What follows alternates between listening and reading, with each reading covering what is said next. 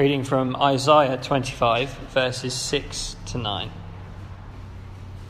On this mountain the Lord of hosts will make for all peoples a feast of rich food, a feast of well-aged wine, of rich food full of marrow, of aged wine well refined. And he will swallow up on this mountain the covering that is cast upon all peoples, the veil that is spread over all nations. He will swallow up death forever. And the Lord God will wipe away tears from all faces, and the reproach of his people he will take away from all the earth. For the Lord has spoken. It will be said on that day, behold, this is our God. We have waited for him that he might save us. This is the Lord, we have waited for him. Let us be glad and rejoice in his salvation. Reading from Matthew 14, verses 13. Now when Jesus heard this, he withdrew from there in a boat to a desolate place by himself. But when the crowds heard it, they followed him on foot from the towns. When he went ashore, he saw a great crowd, and he had compassion on them and healed their sick. Now when it was evening, the disciples came to him and said, "This is a desolate place, and the day is now over. Send the crowds away to go into the villages and buy food for themselves." But Jesus said, "They need not go away. You feed them. You give them something to eat." They said to him, "We have only 5 loaves here and 2 fish." And he said, "Bring them here to me." Then he ordered the crowds to sit down on the grass, and taking the 5 loaves and 2 fish, he looked up to heaven and said a blessing. Then he broke the loaves and gave them to the disciples, and the disciples gave them to the crowds. And they all ate and were satisfied. And they took up 12 basketfuls of the broken pieces left over. And those who ate were about 5,000 men, besides women and children. Immediately Jesus made the disciples get into the boat and go before him to the other side, while he dismissed the crowds. And after he had dismissed the crowds, he went up on a mountain by himself to pray. When evening came, he was there alone. But the boat by this time was a long way from the land, beaten by the waves, for the wind was against them. And in the 4th watch of the night, Jesus came to them walking on the sea. But when the disciples saw him walking on the sea, they were terrified and said, "It is a ghost!" And they cried out in fear. But immediately Jesus spoke to them, saying, "Take heart, it is I. Do not be afraid."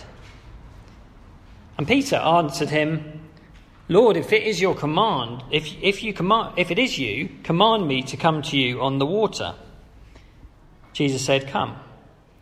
So Peter got out of the boat and walked on the water and came to Jesus.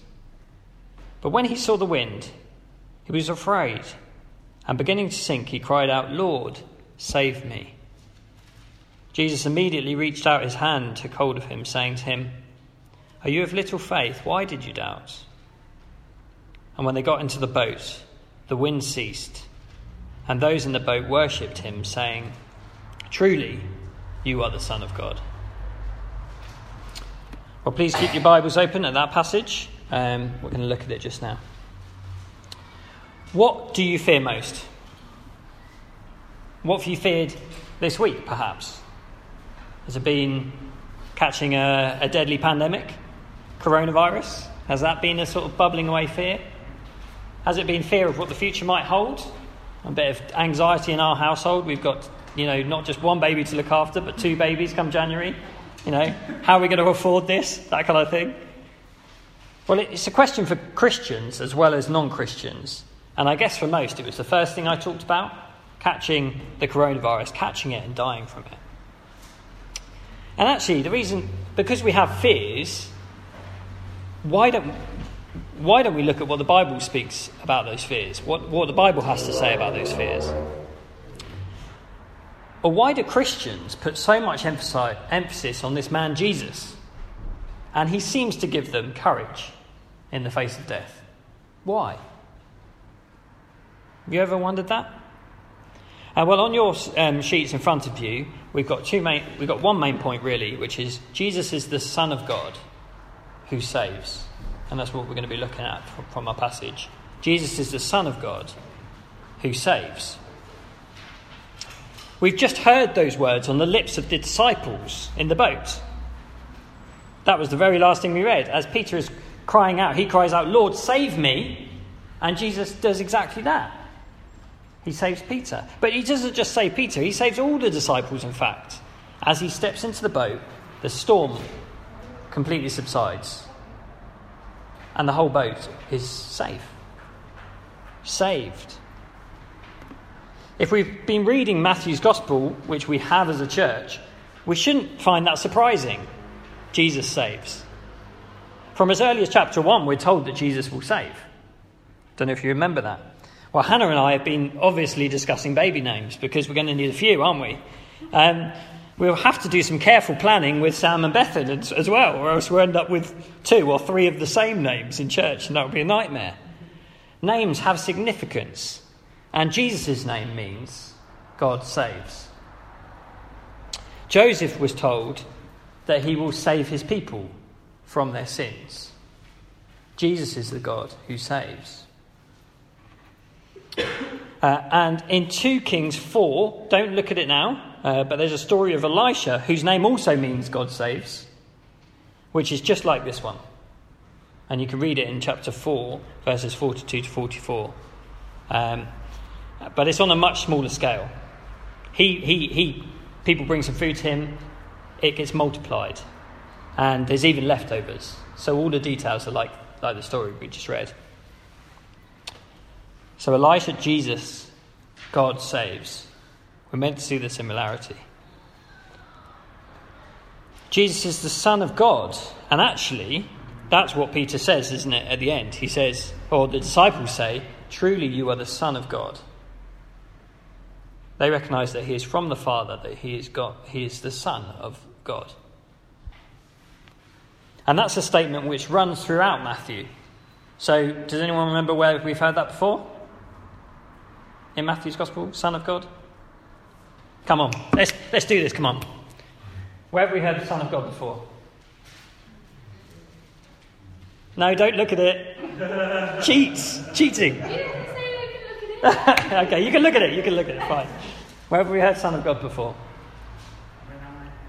I'm thinking of 3, maybe 3 or 4 examples. Okay, I'll give you an example. I'll give you 2 clues. First one is that it's not from this world, or, kind of another voice. The other one is that there's people who are quite dubious characters saying this, okay?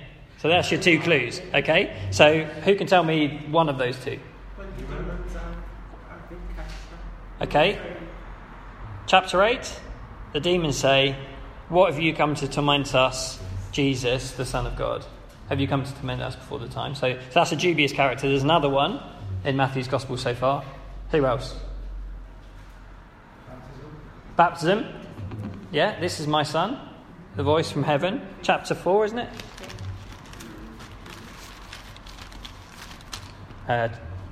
Chapter 3, end of chapter 3. "This is my beloved son, with whom I am well pleased." Who else?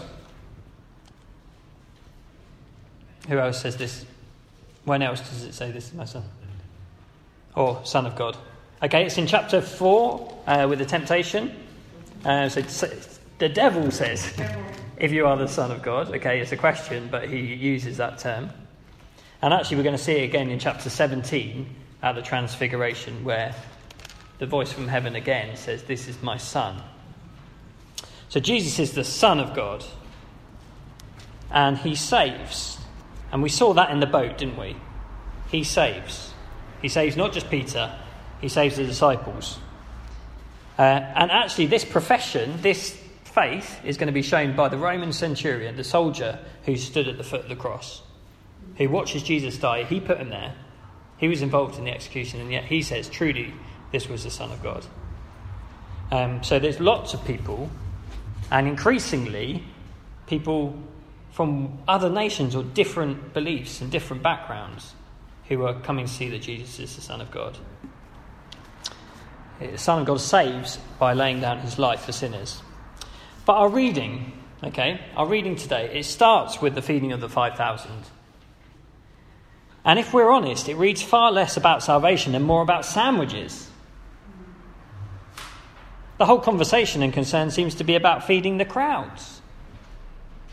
Hope you've had your lunch, or you'll start to feel hungry as we talk about this, yeah? It doesn't seem to say anything about salvation, and yet this meal has significance. We're going to see that from the details, and then we're going to look at one Old Testament reference, which is that Isaiah one we read. So in verse 19 of chapter 14, Jesus tells the crowds to sit. He ordered the crowds to sit down on the grass. That word for sit is actually recline. It's a bit more like what Faramaz is doing at the back there. But, reclining, because when they ate around the table, they didn't have chairs. So they reclined on like a cushion or something. So the picture is actually more of like a dinner party. Something a bit more formal, where you actually invite people rather than them just turning up. So the picture is of a banquet, a meal. It's the word we'd use for like dine, instead of just grab a sandwich in the park or a picnic. We've heard Jesus use that word, and it's in chapter 8. So if you want to just quickly look at chapter 8 and verse 11. I tell you, many will come from east and west and recline at table with Abraham, Isaac and Jacob in the kingdom of heaven. Well, that's clearly future looking, and it uses the word recline, doesn't it? So recline at table with Abraham, Jacob and Isaac. So there'll be people coming from east and west. There'll be a gathering of people from all over, not just within Israel, unlikely characters, and there will be a banquet. And actually, that picture of a banquet is actually one of the prophets also spoke about. This simple meal here on the hillside has massive significance. It's actually a foretaste of the universal banquet. Those that Jesus has started to gather, people Jesus gathers to himself, he will save. So this is about salvation. Did you notice that in Isaiah? Did you notice what the people will be saying? They will be saying, surely this is our God. We trusted in him and he saved us. Doesn't that sound a little bit like what Peter and the disciples were saying? Keep those words in mind. We're going to look at the disciples' response in a bit. Jesus is the Son of God. He saves. Jesus can save because all things are subject to him. And that's where we go to our second half of the reading today. Jesus can save because all things are subject to him. Jesus demonstrates his supreme power over all creation. The whole storm is going. I mean, we only saw a little whirlwind today and we were mesmerised, weren't we? The wind. This is on the lake. This is a lake that they call the sea. It's terrifying. And yet Jesus is there and his word has power over all creation. And it responds to his powerful word. We see Jesus actually here going into battle for his people. Because there's something spiritual going on here. And he's going to protect them by disarming the spiritual forces of evil. And making them his footstool. Jesus is literally treading on the sea. Treading on the waves. The thing that the disciples are most scared of and poses most of a threat and evil towards the disciples is under Jesus' feet. So everything is subject to him. And that's why Jesus can save. Because all things are subject to him. You notice three things about Jesus' position. So look at verse 23. We're actually told that Jesus is praised 3 times in this passage. Once at the very start, when he hears the news about John. Once when he broke the bread, he looked up to heaven and gave thanks, in verse 19. And here, he goes up the mountainside to pray. 3 things about Jesus' position in this short story. Jesus is on the mountainside. And what's he doing? He's praying. Not only does he have that relationship with the Father, but he is praying for his people. Before he goes into battle on the lake for his people, to protect them, he is praying. So there's a picture here of Jesus actually interceding for his people. So that's the first thing, he's on the mountain. Secondly, verse 25, he's treading on the sea. He's walking towards them with the sea under his feet. The third position is he's in the boat. And we see that in verse 32. He promises never to leave or forsake them, that he will always be with them. He's on the mountain, praying for them. He's treading on the sea. All things are subject to him. And he's in the boat. He's with his people. If that wasn't comfort enough, look at what Jesus says. Look at his words in verse 27. I'm told that in the original language, this short sentence of Jesus comes smack bang in the middle. So there's the same number of words before it and the same number of words after it. So this is dead centre. And he says this, "Take heart, it is I, do not be afraid." Two things saying pretty much the same thing. Have courage, do not be afraid. And smack bang in the middle of those two is what? It is I. So the basis for our courage, our comfort, is him. It is I. And those words are pretty bold actually, because they're I am he is kind of Yahweh. I am. Take heart, it is I, do not be afraid. Jesus can save, and he can keep his people safe, because all things are subject to him. And the question we had from hanging over from last week, so we're on the third point on our handout, is this question, hanging over from last week: are we blind to who Jesus is, or are we beginning to see? Because you remember last week we looked at the unbelief of Herod and that of Jesus' hometown. They saw plenty of what Jesus did. They said, this man has mighty works. They attested to it. They'd seen it.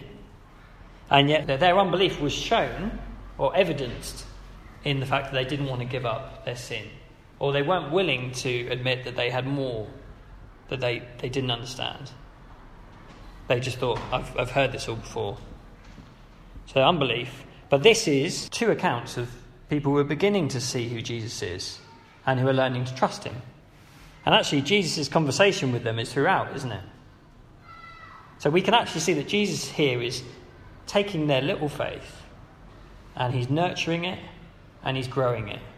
And he's teaching them, training them to depend on him through the situations that he takes them through. So that leaves us to ask, which one are we? Are we the people who are blind to Jesus? We can see, we hear all of these things, and yet we just don't do anything about it.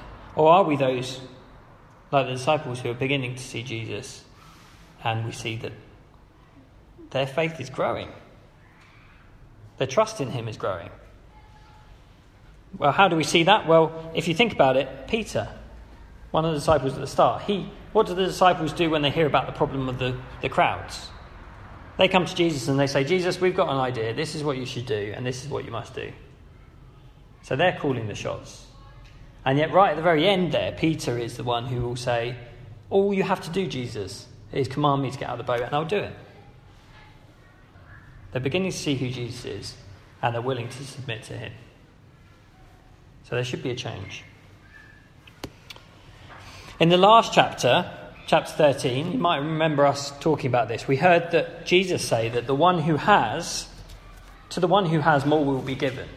So let's have a look at that in chapter 13, verse 12. Let's look at verse 11.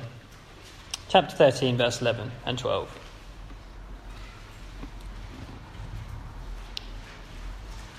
Jesus says this to his disciples: to you it has been given to know the secrets of the kingdom of heaven, but to them it has not been given. For to the one who has, more will be given, and he will have an abundance. But from the one who has not, even what he has will be taken away.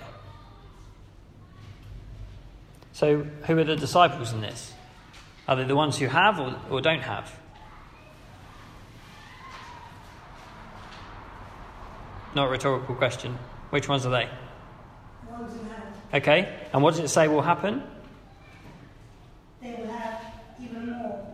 And they will even have an abundance, yeah?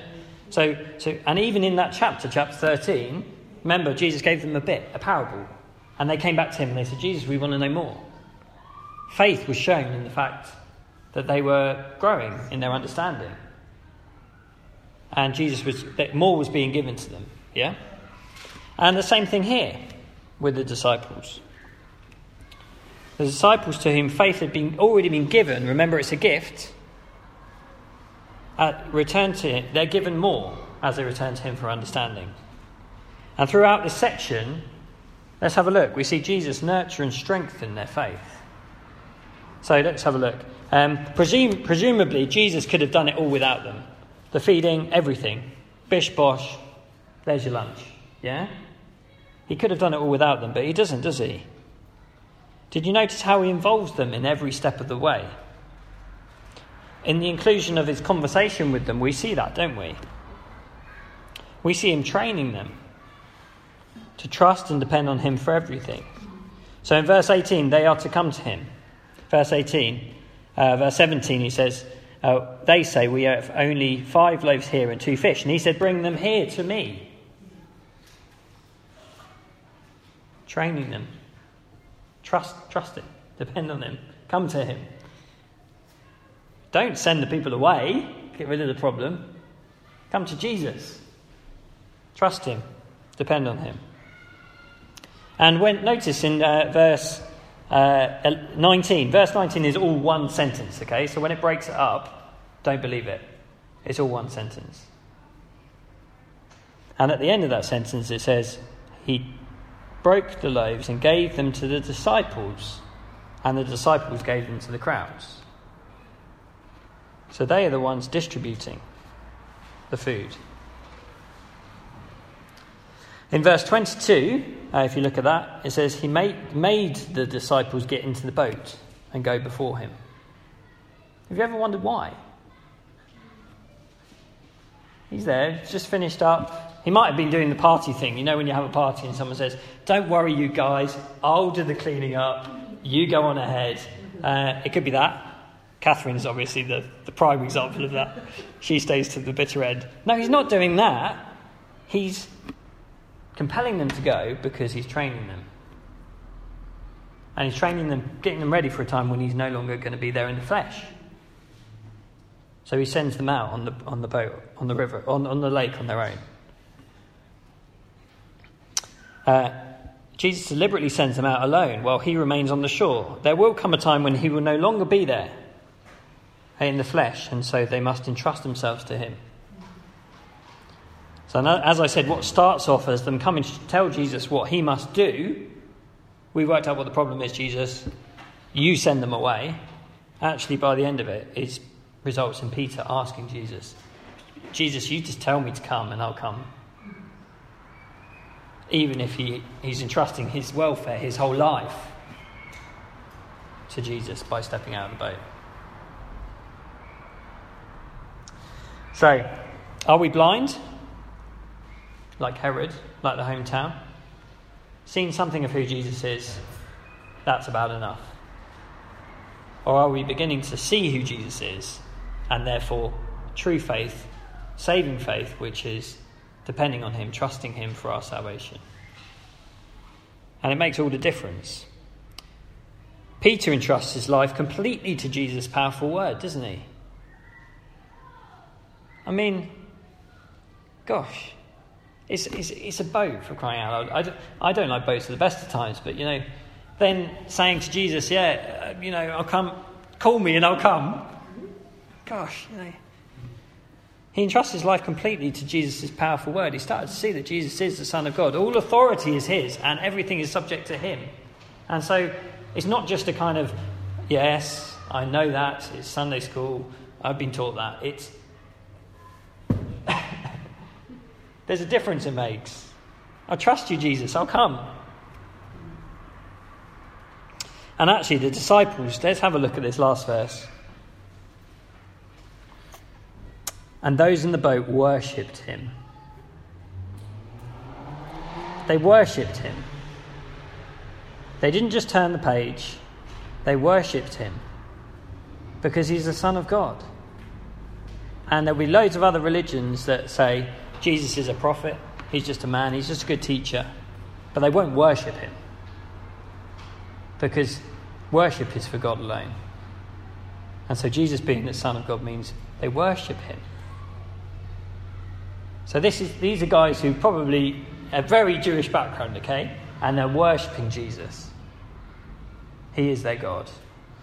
What does it say in Isaiah? Surely, wait, let me get that back.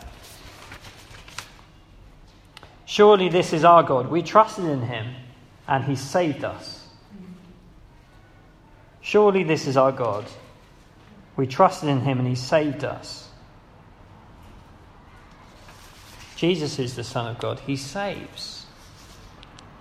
He can save because all things are subject to him. Are you beginning to see that? Will you cry out to him to save you? What does this mean if you're not a Christian? Well, we use that word faith, don't we? But it's quite general. And we use it to mean just put your trust in something, anything. You've got to have faith. Faith is sort of like, faith is just a trust. It doesn't matter what it's in. So people say you've got to have some kind of faith. Or all faiths. Faith isn't vague here like that. It's very specific. Because faith is that Jesus is the Son of God. And if he's not, then he's nobody. Jesus is the Son of God. And if we start to see that, it will show in us wanting to come to him. It might even be the weakest cry. Lord, save me. Lord, save me. I love that prayer. God loves that prayer. It's such a short, simple prayer, isn't it? Lord, acknowledging who he is, save me. It's like the tax collector, isn't it? Have mercy on me, a sinner. You're the one I come to. Have mercy on me, a sinner. Lord, save me. It's that kind of prayer. It doesn't have to be complicated. You might have only started to see a little bit of who Jesus is. Why not pray that prayer? Lord, save me. And Jesus is the one who subjects evil ultimately through his death on the cross. So he takes the biggest enemy we face, which is sin and death. And he takes it upon himself and he dies. And that's why the Roman centurion said, surely this is the Son of God. That's ultimately where we see God's salvation. He saves us from sin. Lord, save me. What does it mean for those in church? Well, it's worth seeing, isn't it, that saving faith, seen in Peter and the disciples, is more than just the right words. We've already said, haven't we? Jesus is the Son of God. Well, Satan says that. The demons say that. And at least they shudder. At least they're scared. So, saving faith is more than just words. That truth, what it looks like in terms of us, not just thinking that, knowing that in our heads, but believing that in our hearts, is something that will change us. Saving faith, faith that saves, is all of those things we see in Peter, isn't it? Trust, obedience, love for him, worship for him. Surely this is our God. It's more than just words. Anyone can say Jesus is the Son of God. Yeah. What does it mean for those with little faith then? If you are a believer, but you're someone who perhaps looks a lot like Peter, and we do, don't we? I think this is where the application comes in for us, actually, that we tend to picture that storm as any hardship we go through in life, individually. So the hard things we face in life. And I think in terms of this, it is a bit too general to do that, and we miss the application, because for the disciples aren't doing it individually, they're collective. They're there together. And as I've said before, there's kind of a spiritual thing. It's spiritual opposition facing them. And I think the church that Matthew is writing to are facing that kind of hostile spiritual opposition. And so the comfort for them is that Jesus is with them. Have courage. It is I. Do not be afraid. That he is interceding for them. Yes, he's in heaven, but he is interceding for them with his prayers. And yes, all things are subject to him. The things that they fear most are actually under his feet. So he's just treading water, you know. And also, he is in the boat with them. By his Spirit, he is with them. He doesn't leave them. So I think when we generalise that sort of storms of life type thing, It's not so helpful for this passage because it's the church. And the collective people of God will face spiritual opposition. And there'll be points where the people, and there has been points, hasn't there? I mean, let's be honest. Church in Iran, church in Syria, church around the world, strong physical, spiritual opposition that the church faces. And they'll be scared. There'll be times when they think, the wind, the waves are just going to flatten us. And they need to know that Jesus is the God who saves. He won't abandon them.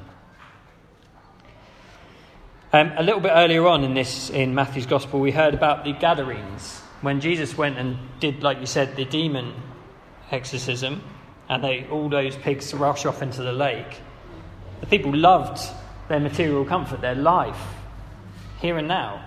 So they told Jesus to get lost. That must be discouraging. And yet here, let's have a look at verses 34 to 36. We get that same word in verse 36, implored. In your, what's it in your version? Implored? What does it say? Implored. Begged.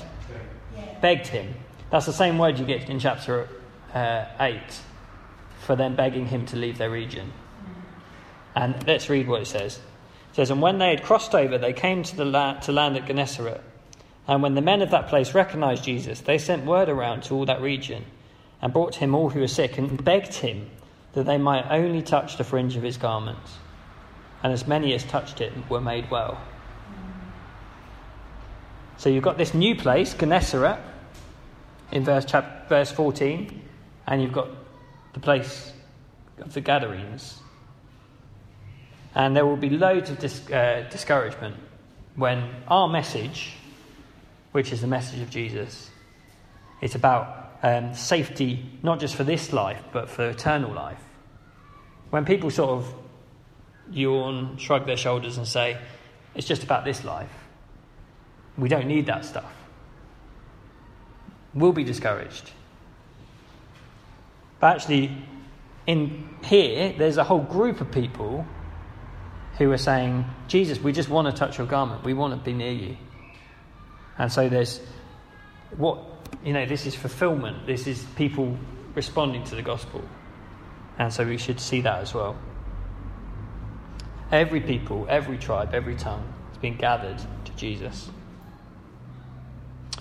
So what will give this fearful church, going back to our initial question, what's your fear? What will give us courage? And not just amidst the coronavirus, but amidst spiritual forces, the opposition to the gospel today. It's huge. And we're weak, aren't we? Let's be honest. We're weak. What will give us courage? The basis for the courage. Take courage. It is I. Do not be afraid. The basis for our courage is Jesus, the Son of God. He will not abandon his people. He is near even when we can't see him. All things are subject to him. The evil that we face is firmly under his feet. The things that we fear will be above our heads are under Jesus' feet. Because of his rebuke and what we know of Peter's denial later on in Matthew and the Gospels, we're often harsh on his actions, aren't we? We sort of say, oh, Peter, you sort of got ahead of yourself there, mate, and Jesus had to sort of bring you down to size a bit. But actually, in just a few chapters' time, Peter is going to be the one on whose lips are the words, you are the Messiah, the Son of God, in chapter 16. That's what Peter's going to say. And let's just have a look at that, because it says this. This is what I'm going to end with. In verse 15, Jesus said to them, but who do you say that I am? Simon Peter replied, you are the Christ, the Son of the living God. And Jesus answered, blessed are you, Simon, for flesh and blood has not revealed this to you, but my Father who is in heaven. And I tell you, you are Peter, and on this rock I will build my church, and the gates of hell shall not prevail against it. The gates of hell will not prevail against it. Let's pray.